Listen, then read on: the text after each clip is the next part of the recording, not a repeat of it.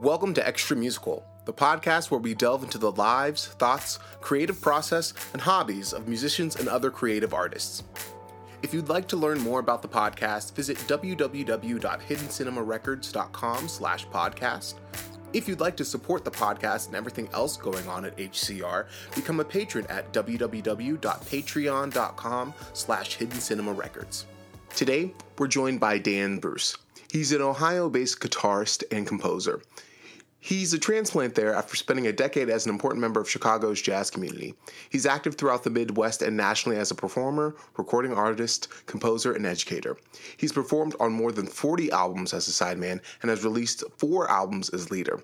As a performer and recording artist, Bruce has had the opportunity to work with a number of eminent musicians, including Seamus Blake, Allie Jackson, Jamie Haddad, Dan Wall, Lynn Seaton, the Cleveland Jazz Orchestra, and Marquise Hill.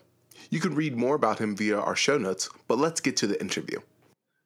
Hey everyone, we're sitting down with Dan Bruce. You just heard a little bit about him in the intro. Hi Dan, thanks for joining us.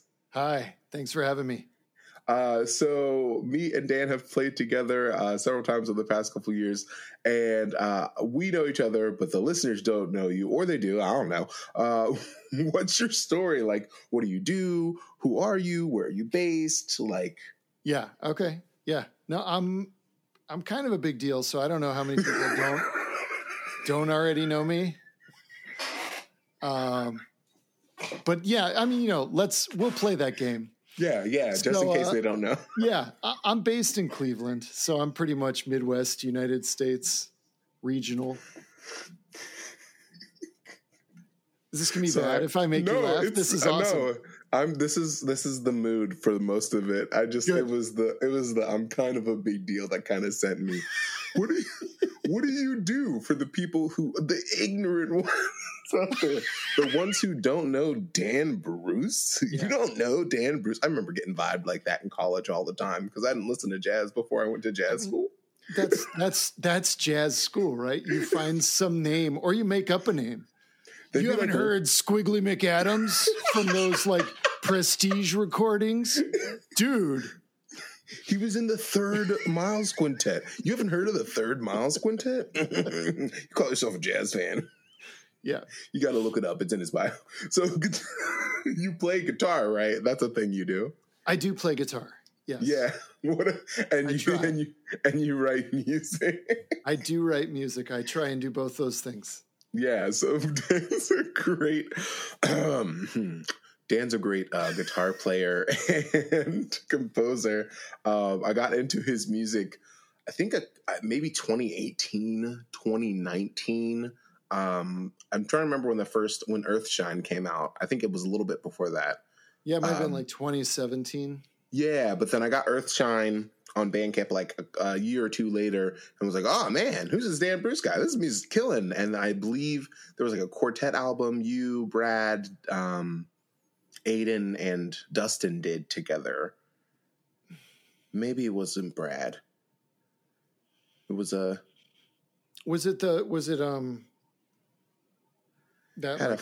off-brand thing, that album? Yeah, I don't remember what it was called, but I know you guys had it had its own name, like a something quartet. Yeah. The one we did more recently was with this guitarist, Dan Lapel from New York. So phenomenal guitarist, mostly classical, nylon string. And it was a mix. And it was Chris Anderson was playing trombone, and then Noah Evan was playing saxophone. Nathan Dowds was on drums. Yeah. Do you know him? What album is that? No, I met him the other month. I came and saw you and Jason Cush that group, on a gig. Yeah, that was a great gig. And Aiden was on that. And that was the group. And it was an interesting mix of jazz people and classical, new music people. Yeah. So the album goes between these tunes that are kind of ECM-ish kind of vibe jazz and kind of free jazz, and then pretty in your face new music kind of out stuff. But it was a lot of fun. Interesting. Yeah, what's that called? I don't have that. God, it's called the name of the album is Off Brand. The name of the band was I'm forgetting it right now. It's I think it was just called the Collage Project or the Collage Project. Okay. I think it's Collage Project. Noah is out my way. I've never met her though.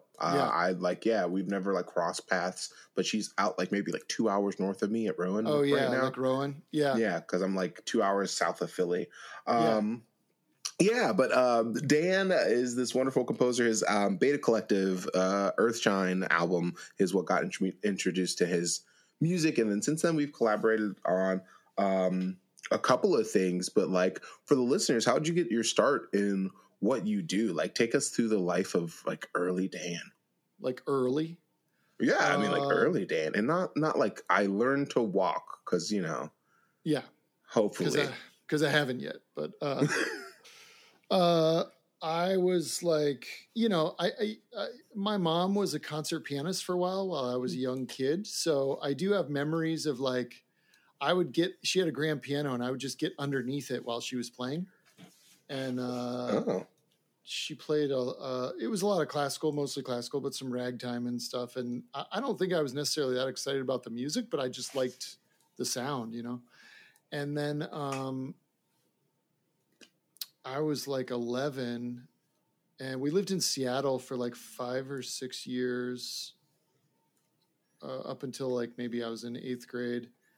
And a neighbor had an electric guitar and his dad had like rigged this stereo and like turned it into an amplifier. It was just like this crappy old stereo something or other. I don't know, made an amplifier basically. And I just loved the guitar. I don't think was ever in tune, but I just loved how loud it was. It just sounded cool to me. So I did a bunch of chores and got like $30 and bought it off him. And then I would just play around on that thing. And I didn't know what I was doing. And I don't think it was ever in tune or anything. And then eventually I got an acoustic guitar and eventually I got like an actual electric guitar that would stay in tune and stuff, probably when I was 13 maybe. And then it was all ear. Like I just, early on I was listening to all those like hair bands, like rock bands in the 80s and 90s. So I was just like figuring out like Whitesnake songs and like Kiss and stuff like that, like all these terrible like hair bands.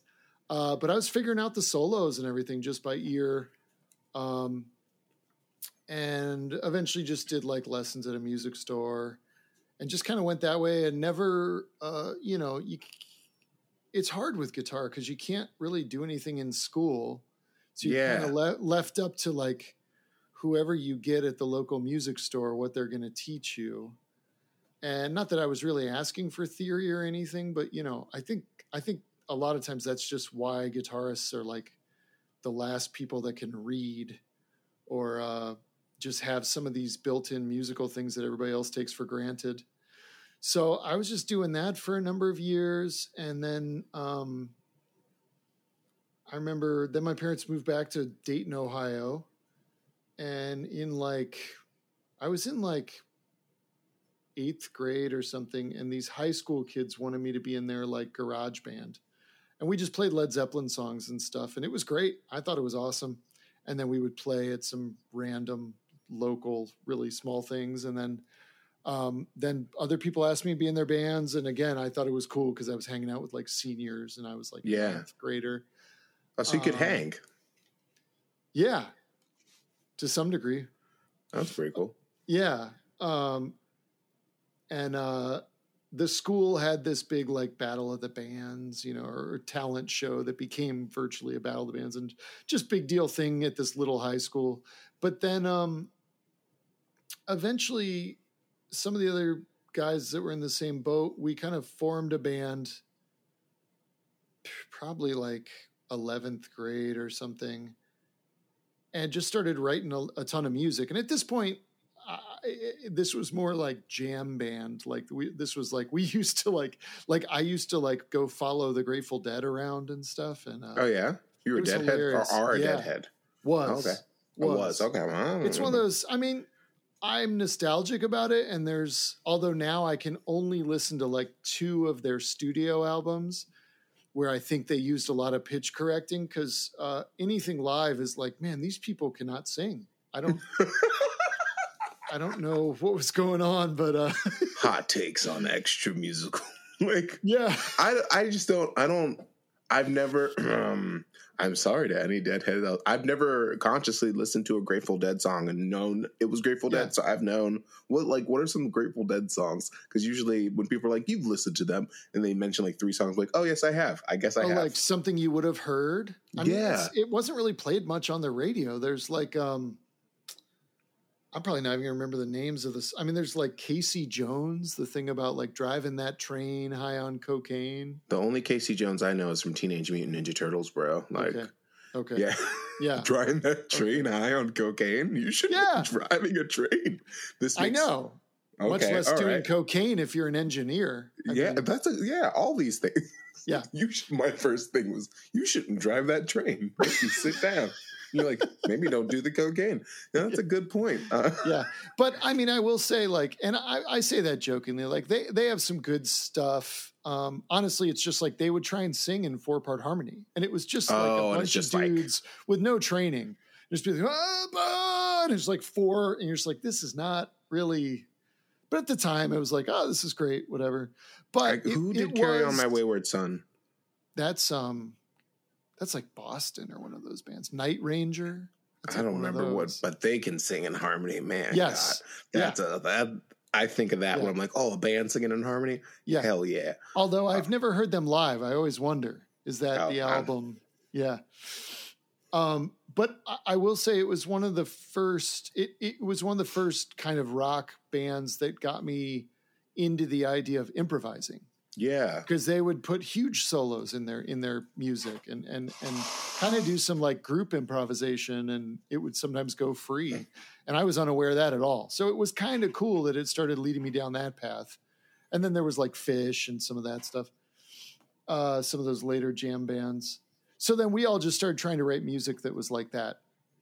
And the band, good. Oh, sorry. It was just like this natural transition from hair band, not heavy metal, but like classic rock into jam band and improvisation. Seemed like it, yeah. And then just writing original music that was still coming out of like jam band stuff. But just learning from that, because we would just write stuff and then I wouldn't know how to solo over it, but I would just use my ears and just keep trying to figure out how to solo over it. Yeah. And then something would work. And then we actually did for a bunch of high school kids. The other cool thing about Dayton, and maybe my parents or some of the group of parents that we were around, is I started getting to like go hang out in downtown Dayton at clubs, and either like, I don't know if people weren't checking IDs, or sometimes my parents would have to come, but sometimes I could just get in. And then they got to where they knew me. And I started getting to play with all these older musicians in Dayton. And there were some pretty amazing like singer-songwriters. And, you know, this was like the crowd of like, you heard that band like Guided by Voices and stuff like that. No. What? No. God, Steven. Yeah, man, I gotta not to them. Not really, but I mean, there are some pretty big bands that came out of Dayton, and these were like all these people that were hanging out with all those people. And so I started, and then some of them started asking us to play on their records. So I was in like 10th or 11th grade and getting to go and do these like studio, you know, things. Oh, that's pretty dope. I thought that's formative. I thought it was pretty amazing. And so then I went to college, not for music at all. Went to Ohio University I didn't really declare a major, and I did English, philosophy, and psychology, and I ignored I had like those counselors that tell you what you should do and do the 101s and blah, blah, blah. I just picked those 3 things, and I got as far as I could get in those things, ignoring any graduate on time or anything. Yeah. They would get so mad at me because I was in like graduate level philosophy courses, but I hadn't done any of the freshman stuff that you need to do to graduate or whatever. I didn't know you could like not listen to them. I don't know. Well, I mean, once I took the 101 in philosophy, then it let me sign up for 200 and 300 and 500. Yeah, right. So I was in these like really small things with 6 other people where we spent a semester dissecting like Plato's forms with like this brilliant, ridiculous philosopher guy. And I was like 18. I was just like, great, man. Then I dropped out of college and drove west because I was reading a bunch of beatnik novels and I was like, I'm doing this. And to sum that up very quickly, that was the Grand Canyon job we were talking about. I bummed around. I had a bunch of friends all over, so I just like bummed around, went to Colorado. I would just do random stuff. I got paid for a while I was living with a bunch of hippies for a minute, and they would pay me to they let me stay there for free and pay me a little bit to help them make these candles that again were like they would sell them at Grateful Dead shows. So did Everything that comes for a back little to bit. the dead. It does, yeah. Then Grand Canyon, then LA, and LA was rough, and I was in a pretty bad neighborhood, sharing like a room in a house with like 6 other people that were kind of crazy. And I was working at a Blockbuster Video, so while it might sound like I had made it, I still felt like I could maybe push for more. So And I know what you're thinking, guys. I know what you're thinking. He's living the high life. No, you're thinking, what was Blockbuster Video? How old is this guy? There's at least one 14-year-old who's like, Blockbuster. I don't say Siri. Oh, actually, don't. But Siri, don't respond. Sorry, my Siri literally responded. And then my van broke. I had a van that I lived in for a good part of that time, like a huge Chevy van, and I could put a bed in the back. And so for a while there, I would just like sleep in the parking lots of hotels because no one would bug your car. And then I would go and get like Hormel chili and hot sauce. And I had like a propane cooking thing and I would just cook. And I'd go hang out on the beach with like homeless dudes. And I had some friends that I used as my address when I applied for jobs. It was so hard to literally, find a job. I was just like, how do you do taxes when you're like, when you're driving around? I didn't. I mean, when I eventually got the job, I did, but you know. And then my van broke down, and it just got to where I couldn't afford it, so I went home. So then I went back to OU, but was practicing guitar more than I was doing any other schoolwork. So I kind of decided, like, I probably should just go into guitar because it wasn't like by getting out of philosophy I was turning my back on like hundreds of thousands of dollars. So it wasn't that hard of a call to make to my parents and be like, I think I'm going to ditch philosophy and go into guitar. And then OU didn't really have a much of a music program or really a jazz program at that point. They had some, but not much. So I had a friend at Bowling Green, Ohio. Oh, yeah. And again, all my friends were like rock guys, but he was like, I think there's like a jazz program there. So I just like applied without knowing anything. And it was pretty hilarious. I went up and I was like, and again, like when you interact with music school and you're not in the know, it's like, they tend to not help you out a lot. So I called somebody and was like, hey, I'm getting ready for this audition. Like, what do I need? He's like, you need a real book. And I was like, okay. So I'm like going around to stores like, I need a real book. Like, and no one, I just had no idea what that was. And, and I had to work pretty hard. And I finally found this music store at OU with this guy that knew what I was talking about. And I started taking some lessons with him really just like the month before my audition. Mm-hmm. And he just had me learn a couple tunes. And he basically like, and, I couldn't read music. I didn't know any of the chord symbols. So it was just kind of learning the chord symbols. He had me do kind of a solo arrangement of something, but he just kind of taught it to me, just like showing it to me. And I learned it. So it's kind of hilarious going there. I played some of my stuff for him. And then they were like, well, okay, what you played there, can you tell me what that is? And I was like, you mean like the name of the song? And they were like, no, like, what is that chord or what scale are you using? And I was like, no, I can't. And then they had me like play they were like, well, play me a scale, and I played this scale. And they're like, what do you call that? I said, I don't call it anything. They were like, well, how do you know what to do? And I said, well, if my band plays a minor song, I use this when I solo. And they were just kind of like, so they finally were like, well, we're going to let you in, but you're either going to have to like work your ass off or you're going to fail out, you know? Yeah. So, I mean, and it was good. So I did. And I just worked like crazy when I was there, I was essentially already like a junior in college. So I really was only there for like 2.5 years and just worked my butt off. And it was really good for me. It was kind of a conservative program, but it was really like, you should know the foundations. It was really big on the foundations. So yeah. I mean, it's kind of like, that was a very roundabout path to get to Bowling Green. And like because like most of the people I've talked to on this before, it's like, what's your story? They're like, oh yeah, I got into music when I was in elementary school. They showed me my instrument, and then 10 years later I was in college for music, and then I graduated, and that was it. That's their path. So that was a very serpentine path. Yeah. So when I'm still screwing up your music, just realize I was like 20 when I first like knew like every good boy does fine. Shut up. I'm still screwing up your music. So, but yeah, and it was kind of crazy because then the guys that got me up to Bowling Green were some of the same guys that I had been in that band with in high school. And so we kind of started up that band again, and it did really well. Like, it was funny. We would tour like the East Coast and stuff and do all college campuses and stuff. And like, get like, my joke with my wife is I would come through tour because we met at OU, but then, I left and, but like a couple years later, she's still there and I'm like touring with this band, and I'd show up there and like, there'd be a packed house and she'd see me up on stage, and she's like, that's when you played music that people liked. I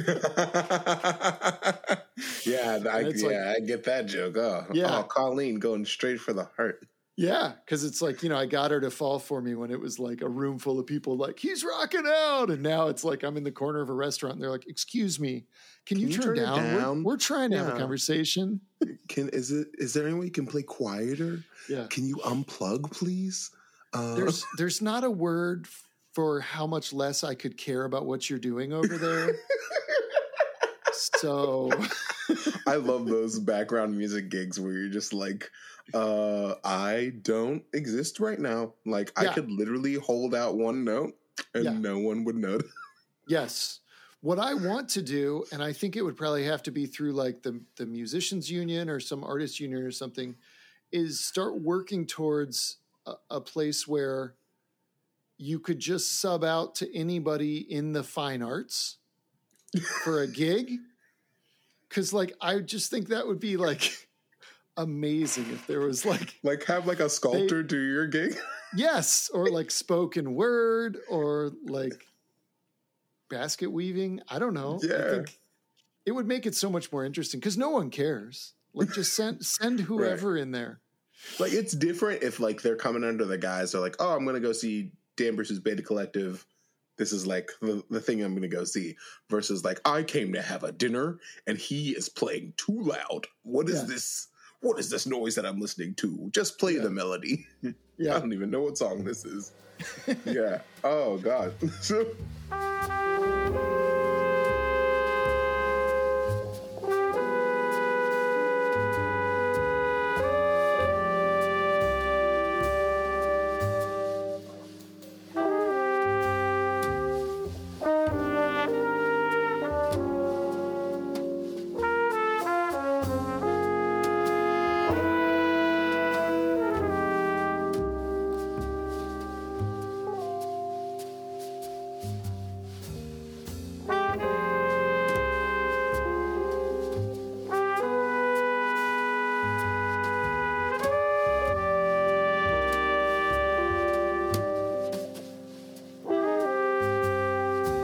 undergrad, so I was still touring with this rock band and felt like that was going great, but then still trying to like actually learn music.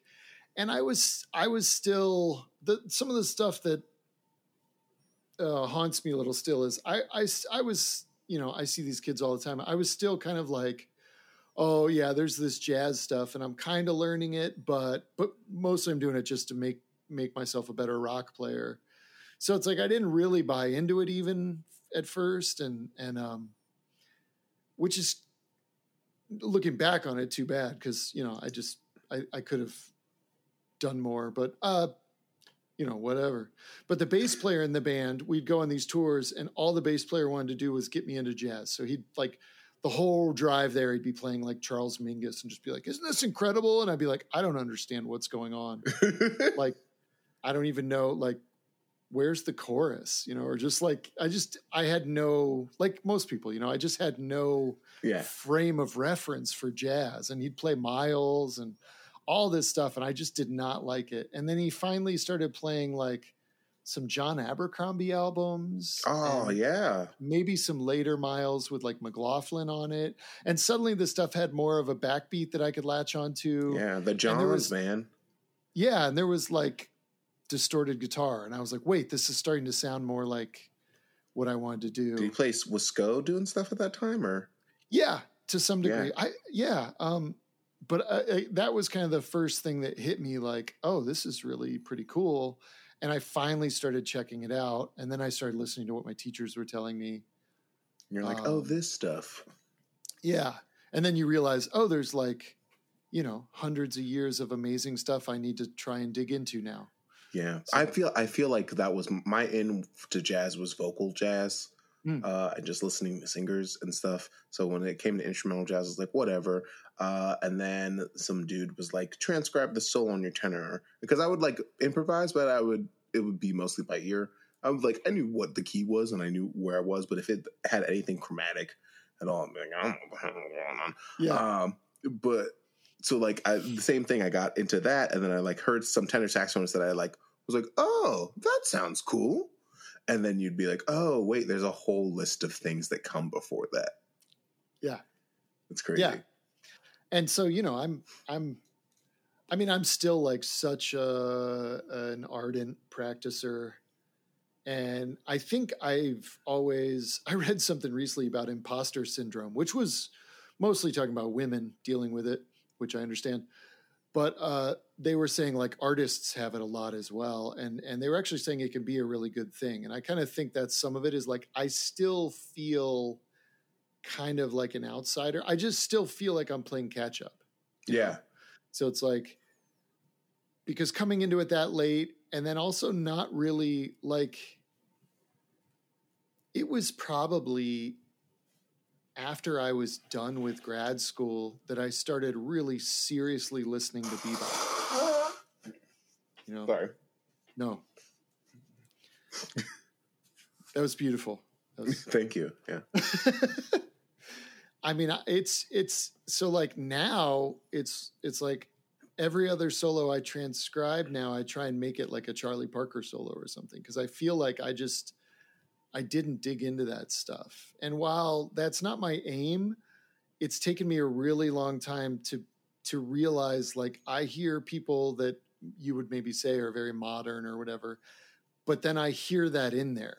Yeah. And then I feel like I'm lacking that to some degree, or, I mean, we all come to it in our own way, but now it's like, I'm trying to get back to that. So it's like some of it, I think one of your questions was like, what would you tell yourself as you were younger? Yeah, yeah. Like, one of the questions that I usually ask towards the end is like, what would you tell you if you were talking to your younger self, or you're talking to someone that wants to get to do with what you're doing? What would you tell them? Yeah, and so we can get more into that, but I some of it is just like, and it's hard because I think most people are not ready to hear that because I'm teaching kids now and saying that, and it's like, well, sure, whatever, but. It's kind of crazy because, like, you're, quote, done with college when you're, like, 22. And, like, I feel like in some degrees or some fields, they're like, yeah, I'm done learning. I just do the job now. And, like, in music and creative work in general, or, I mean, in everything, I just don't feel like you should be done learning or feel like you're even close to the precipice of, I don't know, nirvana. Yeah, exactly. Like, what? I mean, I think part of what can be frustrating but also amazing is like it's lifelong. Yeah. Just as long as you can play. And that's really cool. And then sometimes it's like, oh God, Like, Can I just be a master yet?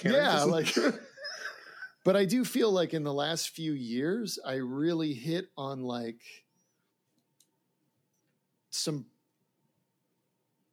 I feel like I'm way better at practicing than I used to be.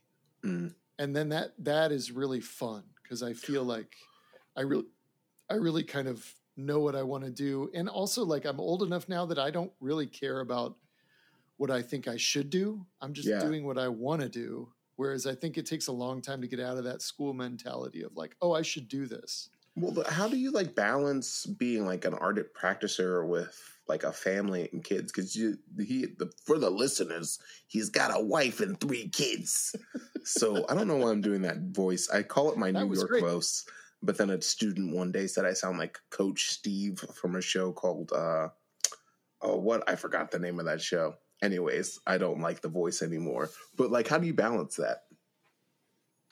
I mean, the short answer is you don't. But I think I think everybody has to find their thing. I'm really lucky right now in that, and I like being pretty transparent about this. Like my wife has a pretty good job, and not that it's like totally taking care of me. Like I need to do a lot of stuff as well, but like it affords me a certain amount of leeway that I wouldn't have on my own right now for my bills. Yeah. So like for me, teaching 3 full days and then gigging a lot, I'm doing well enough that I'm good. So, my teaching schedule right now is Monday through Wednesday, and those are pretty full days. Like I'll do the college thing from like, I think I generally teach from like 10 to 3 with some breaks in there a little bit, but not, and then I'll have some students that come to my house or something in the evening sometimes.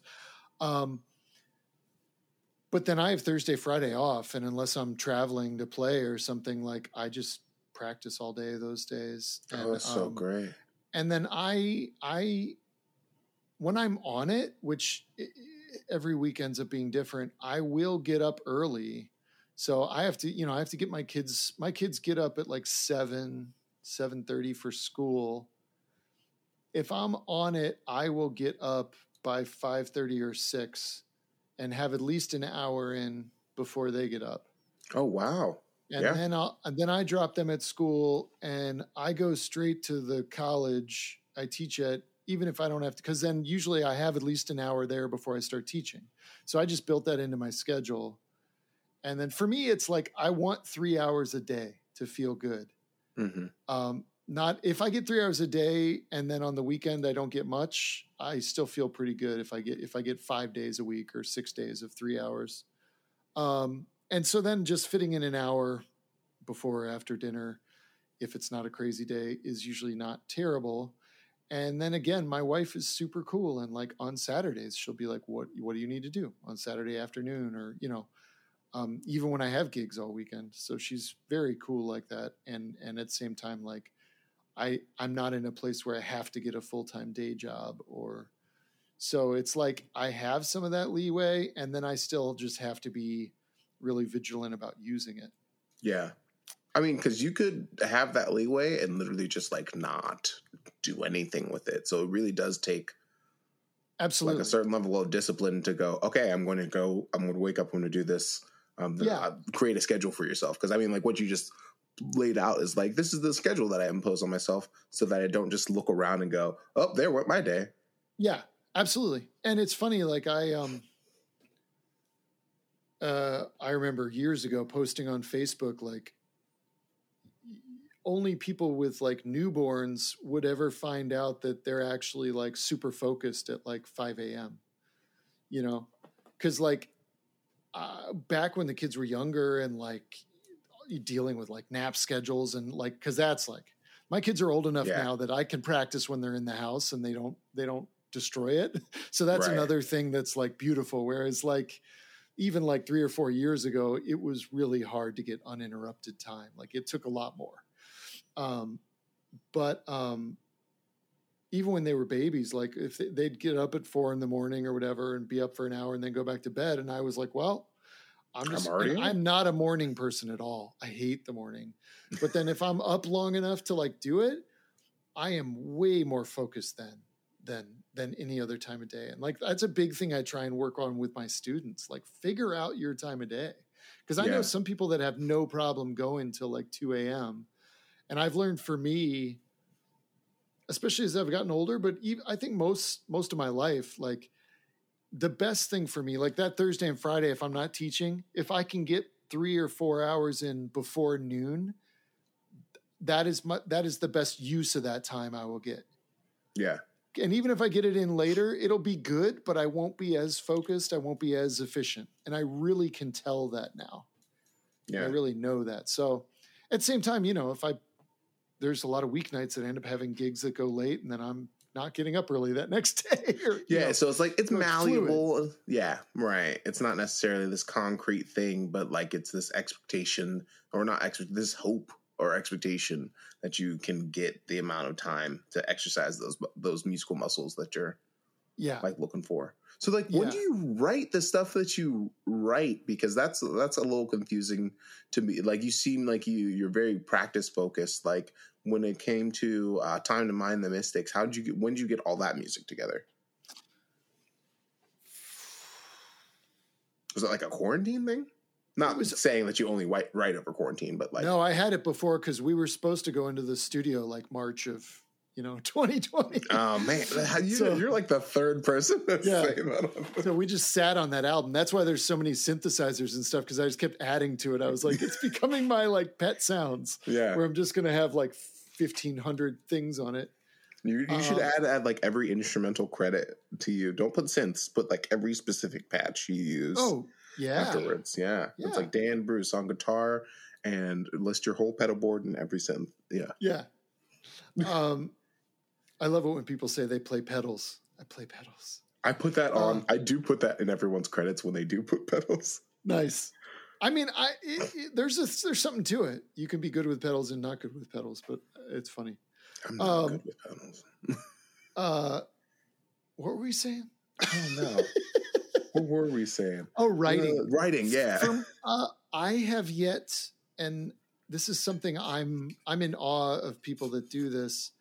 For me, it's like phases. Like I love playing my own music and I love writing music and all of that, but it is painful. I hate the process, at least for me, and it's never been easy or quick. And I have to almost like get myself psyched up to do it. And then a lot of times after I put out an album, I just go back to just trying to practice being a good guitarist for like a while. Yeah. Because I just don't. And there's even been like lately I'm involved in this composers group where we try and compose stuff monthly. It's got like a residency. And the one at the Bop Stop. Yeah. Yeah. And then I've gotten some commissions for things. And I'll take them and I'll do them. And I feel like they're making me better at like deadline writing. But with my own music, it is just painful. And I've also found that I do the thing that like everybody kind of says where I'll write a little bit every day. I'll just do it. And I guess to be clear, if I'm trying to write, I start doing that. Like right now, I'm just practicing guitar. I'm not trying to write anything right now. But if I'm trying to write, I'll start doing that because I feel like it takes me a week or two of doing that for me to get back into like writing mode.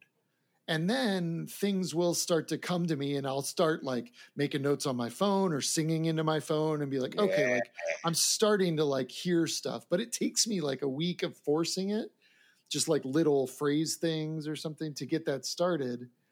And then if I get to where like starting to try and develop one of those things starts actually going, I have to like shelf anything else I'm doing. So like if I'm writing a lot, I'm not practicing at all.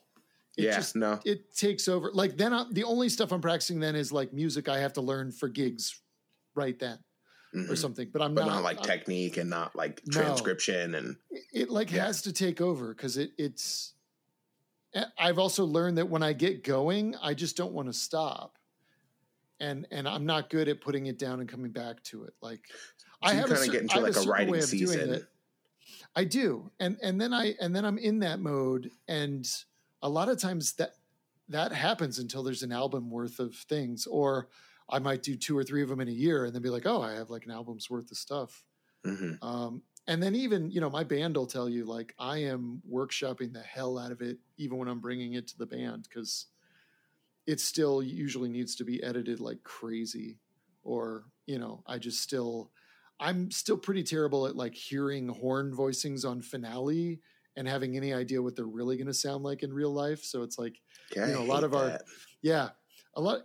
of our first things of a new tune is me just sitting there with notes, just like writing all the stuff I need to change. You are really meticulous about one of the things I really appreciate about like going into the studio with you is that you're extremely meticulous about listening back to yourself and how you fit in everything, and then literally writing down exactly what you think so that you have the blow by blow. I remember when we were doing the big band album, you came back with notes about your solo and you're like, yeah, in this song, blah, blah, blah. While everyone else is just like, cool, man. Yeah. I don't know. I've been in, I think I learned that in Chicago. There were a bunch of guys in Chicago that had just recorded so much that I was in some sessions where initially I was the only one not taking notes. And I was like, oh, that's a good idea. Yeah, I should do that. Especially if we're doing like multiple takes or multiple takes of sections, I feel like it's also helpful to the band leader, because by the time you get done with all that, if you're like, well, we're going to use this from this and this from this and this from this, for me to be able to be like, if there's any chance my best version is here, but if you use take 4, I know I screwed up this and this. Like, yeah, it's because I think also being a band leader is like, it was hard to, if you don't have somebody producing that's really catching all that stuff, it's really hard to keep all that on your It mind. is, yeah. If you don't have anyone in the booth doing that for you, that is my least favorite thing. Is going back to do it later and noticing that you missed stuff, or like, yeah. So that was an interesting habit that you guys do in Chicago, or did in Chicago. What's one thing about your like artistic life that you didn't expect once you got into it? I mean, like after your like windy path. I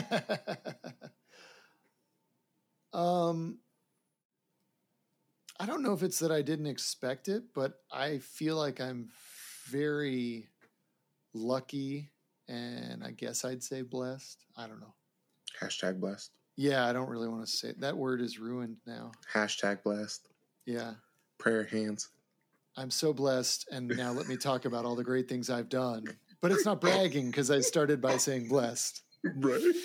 But okay, so yeah, let's kill that. I guess that I'm still able to be very artistic now and creative and put most of my time into getting better at music, and then still have like a pretty normal life, like kids and I think pretty balanced. I kind of just assumed I was going to just be broke the rest of my life and like just be playing gigs. And, like when I first got out of school, I was just playing gigs to make rent, and it was so stressful. And then, I kind of learned pretty quickly, I don't necessarily have the personality for that. And then also just hanging out with all the old people on the scene, a lot of the ones that were like amazing musicians and great, but like they were so dark and jaded. Yeah. And just like, and then I'd think like, well, this guy's amazing and he's like my hero, but I'm pretty sure he just goes home to an apartment by himself. And like, that's it. So I think part of what I did was like actively try and make it work out so that I was, and it's funny because then like also from where I sit, I'm jealous of that sometimes. Like, I wish I could just pick up and go, or I wish I didn't have the responsibilities sometimes, but at the same time, like I'm so spoiled right now. Like, between a few of the projects I'm in, I'm telling my wife like, I'm gone for like 2 or 3 weeks in February. Is that cool? And she's like, yeah, we'll figure it out. It's like, sweet. Okay.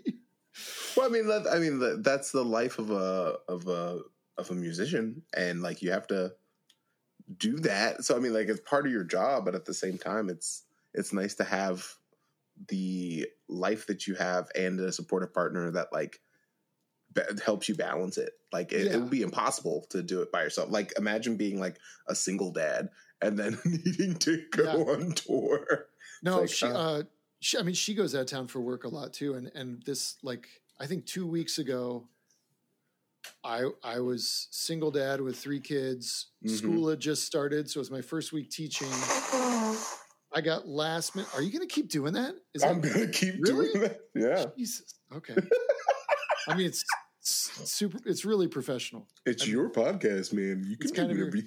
That should be like it's my podcast, man. Yeah. It's our podcast, friends. That should be like your tagline. Like the first thing should just be you blowing your nose. Just a warning to all listeners, there is going to be gratuitous nose blowing throughout this episode, because 30 minutes before this podcast recording, Steven woke up and was like, I don't feel good, but we're doing it, baby. Oh man, really? You're not feeling good? Yeah, I don't know what it is. I don't think I'm going to take a sick day tomorrow, but I'm thinking about it. I'm saying this, the listeners aren't going to hear this for literally 2 months from when we're recording this. By then you will have lost that job. Yeah. It's fun. Oh my God. Nah. Well, they can't fire me. They can. They absolutely can. But but I had a bunch of last minute calls that I really wanted to take. So it was you couldn't. Like, no, I did. Oh. And it was ridiculous. Like, between babysitters and, my oldest is 13 now, so he can kind of watch the kids. He's legally old enough to watch the children. Yeah. I didn't know there was even a law. Is there? There's like a legal age limit for how old you have to be to be left alone and then to be old enough to watch other children. Yeah. See, they should tell parents those things. Yeah, like as teachers, we have to know, because there's like, your parents left you. Like if my wife's children report on them. Because we're narcs. We gotta be. We're legal. We're mandated reporters, bro. No, sometimes those kids be like going off, and you're like, hey, just so you know. Yeah. You gotta tell somebody about what you just said. Yeah. No, I mean, I think it's fine, because there's enough firearms in my house that I think if anything happened, the kids are good.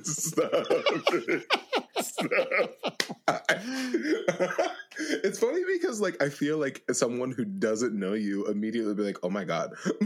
It's like, yes, Dan Bruce just walking around going, pow, pow, pow. He's just, he just keeps it on him. He keeps that thing on him. He's pulling out the whip, out the hip.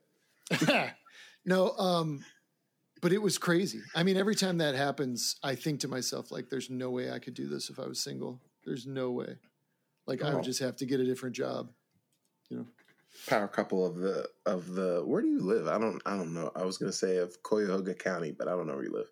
Yeah, I mean, that's the county. All right, power couple of Cuyahoga County. I just learned how to say that the other week from Theresa May. Because Koya? Is it Koya? What is it? Oh no, I'm sure I say the white person version. That's just like Cuyahoga. It's Cuyahoga, man. Cuyahoga. I don't know, man. I'm from Beaver County, Pennsylvania. It's a word, so like it's an English word. Cuyahoga, I'm assuming, is Native American. I can't think of a funny joke, but yes. The pause made me think that we disconnected. I was like, oh no, I lost him. It's like, I can't think of a joke. What were we talking? Yeah. We were talking about balancing life and family. Oh yeah. And some of that is what brought us back here, because in Chicago we had no external family around. No, it was just us. And once we had the 3 kids, it was like we were killing ourselves, because especially the young kids, like they're sick every other day. So one of us is having to stay home. I was teaching full time at that point, and I was still gigging like 4 nights a week. I was just barely sleeping at that point. And it was like, I'm going to have a heart attack in a few years, I think. And when she got the job offer here, it was kind of like, we can probably chill a little bit. And I think she knows I traded a little bit on like, an amazing music scene in Chicago, and Cleveland's great. but it's just not the size and doesn't have right. Yeah, it's not the population density. Players. Yeah. But like what's beautiful is she has a huge family here. They're great. So we have like built-in babysitters. She knows she has support. So if I'm like, I just got called for this thing for 2 weeks out of town, she's like, I'm sure we can figure it out. Whereas in Chicago, she would just be like, I did a couple things in Chicago and I came home and she just looked like pale and like she was about to like pass out. And I was like, I'm sorry. I just felt so guilty. Yeah. Like, I love you so much. Yeah. Thank you.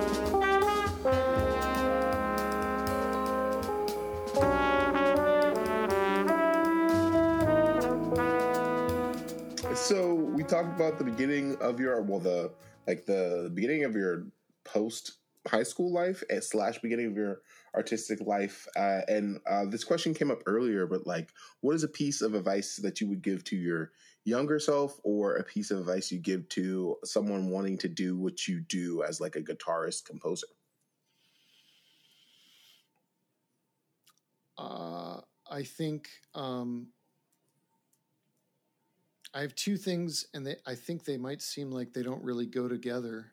But the one is like dig in as much as you can, like put as much of yourself into what your teachers are telling you, and just be like as hungry as possible. And I don't want to say don't question it, but like we were saying before, like I see students that do this. You kind of let yourself off the hook if you're kind of like, well, that's not my thing.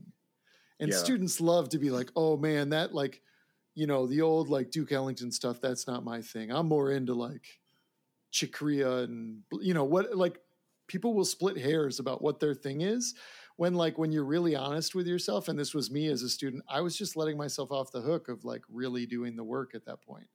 Man. Or like, I was just not mature enough to be like, well, it doesn't hit me right away, so I'm just going to move on. I'm not going to like dig into it. Whereas now I'm like, Duke Ellington's like some of the most amazing music I've ever heard. And I wish my ears were a little more in tune with the colors and stuff like that. So one part of it is just for the most part, trust them, I mean, there's some teachers, email me, I'll tell you who not to trust. But no, but if you're going somewhere and people have recommended them and them, like just trust them, even if you're not like that happy about what they're telling you to do. Because to this, like right now, it's like my students go and see me, and half the time I have like distortion on and I'm playing all this crazy stuff, but then I'm forcing them to transcribe like Charlie Parker solos and put them in all keys. And they're like, yeah, but I'm studying with you, man. I want to wail. And I'm just like, I'm sorry, but like I've grown up now, so I'm going to force you to do this. And then like, the next solo, I'll let them do whatever, but it's, and I was very respectful. I wasn't like, my teachers don't know what they're saying, but I just don't think I really bought it internally. And now I'm kind of like, I feel like there are holes.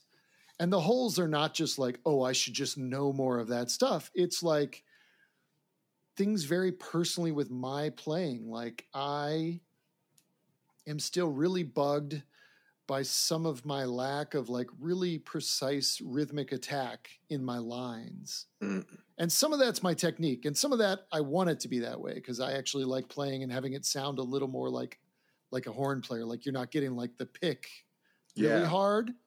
But the other side of that is like, I feel like some of my lines sound rhythmically mushy when there's a lot of attack or when there could be a lot of attack. And it's like, to me, that's like just, you listen to like Freddie Hubbard and you're just like, yeah, damn, I should have spent more time like transcribing this, That's And one it's thing like, I need to do. I need to step out of sax land and start transcribing just like more people in general. yeah. Well, I I feel mean, like I think when I ask people now about transcribing, I don't really ask them. I try not to really ask them about people. I ask them about parts of my playing I want to get better at. And then people will just say like, "Oh man, you should do." And that's how I try and talk to my students. Like, oh, okay, yeah. oh, you want to have more angular lines, you want to get more comfortable with wide intervals, you want to just get like some serious bebop down, you want like more rhythm clarity, like, and just have some names. Like, I feel like that's what teachers like. It's also like I'm also real big now on trying to link everything to like listening and transcribing and just getting them not to like get away from your real book, get away from my real pro, get away from the page, like just like trying to make it less quote unquote academic, Yeah. and just make it more about the ears, because I think that's another like so that's one side of it, is because and I'm having a lot of fun doing it now, and I I think I'm fine. I'm not like, oh, I suck because this, but I'm like I hear Parker lines or Freddie Hubbard or certain people, and I'm like, I want more of that. And not necessarily stylistically, but just I know it'll help aspects of my playing, even if I'm playing some fusion, whatever. So I'm excited to do it now. I just think I could have been doing it all this time. And then the maybe opposite answer, I don't know if it's really the opposite, but is don't lose yourself in academia. And I think that my personality is to be such a rule follower and like just kind of please my teachers. So like I work myself to death trying to get this stuff done and get it to know it. And that was good for school. But especially going to kind of a conservative program, it took me, or has taken me, like years to kind of get back to, like, I would mostly call myself a jazz guitarist at this point, and I play all styles. Like, I love playing duo with a vocalist, like super straight ahead and just playing the bass lines and trying to sound like Joe Pass or whatever. And Yeah. I all the way through to all the pedals and everything else. But I feel like the way jazz was, what do I want to say, held up to me as a student was kind of that I had to get rid of what I was doing and start learning jazz. And I went through the whole thing, I think a lot of students do, where I was like a jazz snob and rock is easy and all this stuff. And now this is the more complicated music and this and that. And even like once I got out of that mind space, I think that my playing was still very like polite, and I wasn't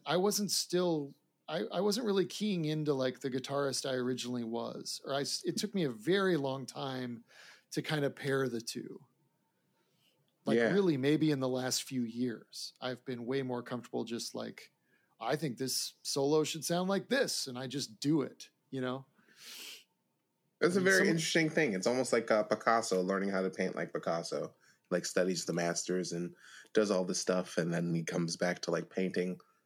He paints more, not paints like he painted when he was a child, because that sounds like infantilizing, but like returns more to the childlike wonder that they had about painting. Exactly. And doesn't like necessarily like hold it up on a giant pedestal. Yeah, exactly. And I think I mean, it's easy to complain about academia, and I'm in it. Right. I really, so much of my talks with students are telling them, like, don't do it like this. Just because you're in a program and it feels like it should be this way, like you should be doing everything I say at 150%, and using it to like bolster your curiosity. Like I love the students that do exactly what I say and then come back and they're like, hey, and then I also so-and-so that you made me check out is on these records and that got me into this and I started transcribing that, or, like it's like, I shouldn't be telling you what to do. I should just be like checking out what you're doing because you're so curious and hungry, and maybe pushing you in little directions. Like, oh, maybe this would be cool. Yeah. I mean, like, I feel like also if a student is working on one thing only the entire time, like just what their teacher says the entire time, like who does that in school anyways? What other schooling works like that? You're learning so many things at once, and you should be learning so many things at once. But I really feel like the point of it, and I mean, so many people say this, it's nothing new, but it's like to ingrain it as much as absolutely possible for years so that you can forget it.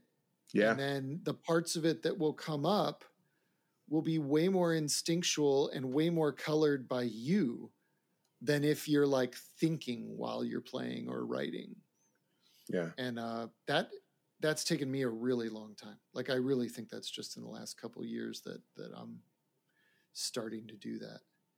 Well, I'm hoping to get there eventually. That's I like the mindset. So like hopefully I'll get there where I'm just like not trying to be a person and just be me. But nice, yeah. And it's actually done cool things for my writing because I do a lot now where I just write down what I hear, and I don't put any time signature on it. I don't put any key signature. I don't try to think like, oh, well, this could develop into this. I just write it out. And I have a number of tunes where like I either had to come back later and kind of give it chord symbols if there were points where it needed it, or there's just no chord symbols. And if somebody's going to need to play harmony, I wrote out a few different things that would work. Yeah. Because I don't know what they are. Because I'm just doing it completely by ear. The Time to Mind the Mystics tune that I was listening to earlier today, and it's just like, is it through composed? Because I'm listening to it like at least until people start soloing, because I'm listening to it and I'm just like, it's just gonna keep going. So like it's like that this thought where you're just like not endless streams, but like it's like this streams of melody that come out in these different, and it just heads in a different section. And like rather than going back to repeated material, it's like, all right, now we're going into this, and it's, I don't know, it's just like a different way of writing than I ever really do. So like I always like when I hear people do it. Yeah. Well, that one, it's like that one started the kind of weird like angular melody that I play with the saxophone, the like that's that thing where I just heard that and then I was like, I kept trying to put it in a box and be like, well, could I do, and it kept kind of ruining it. And I was like, why am I doing this? Like, that is what it is. And I'm just going to repeat it a bunch of times. And then I just started figuring out if there was harmony that would work under it, that the harmonic rhythm would work, trying to figure out like what chords could I play that I could hold long enough that the melody's actually going to work. Cause there's so many, the melody kind of jumps around enough that it's really hard to get one sound underneath it. But then it just kind of worked out where I was able to get a chord progression. And then because the melody keeps repeating, the chord progression keeps changing under it. Yeah. And then the things I try and do to make it not just sound like I randomly just kept writing whatever came to mind is like, there's a lot of like when we start doing that arpeggiated thing right after that section and the trombone and stuff are playing the melody.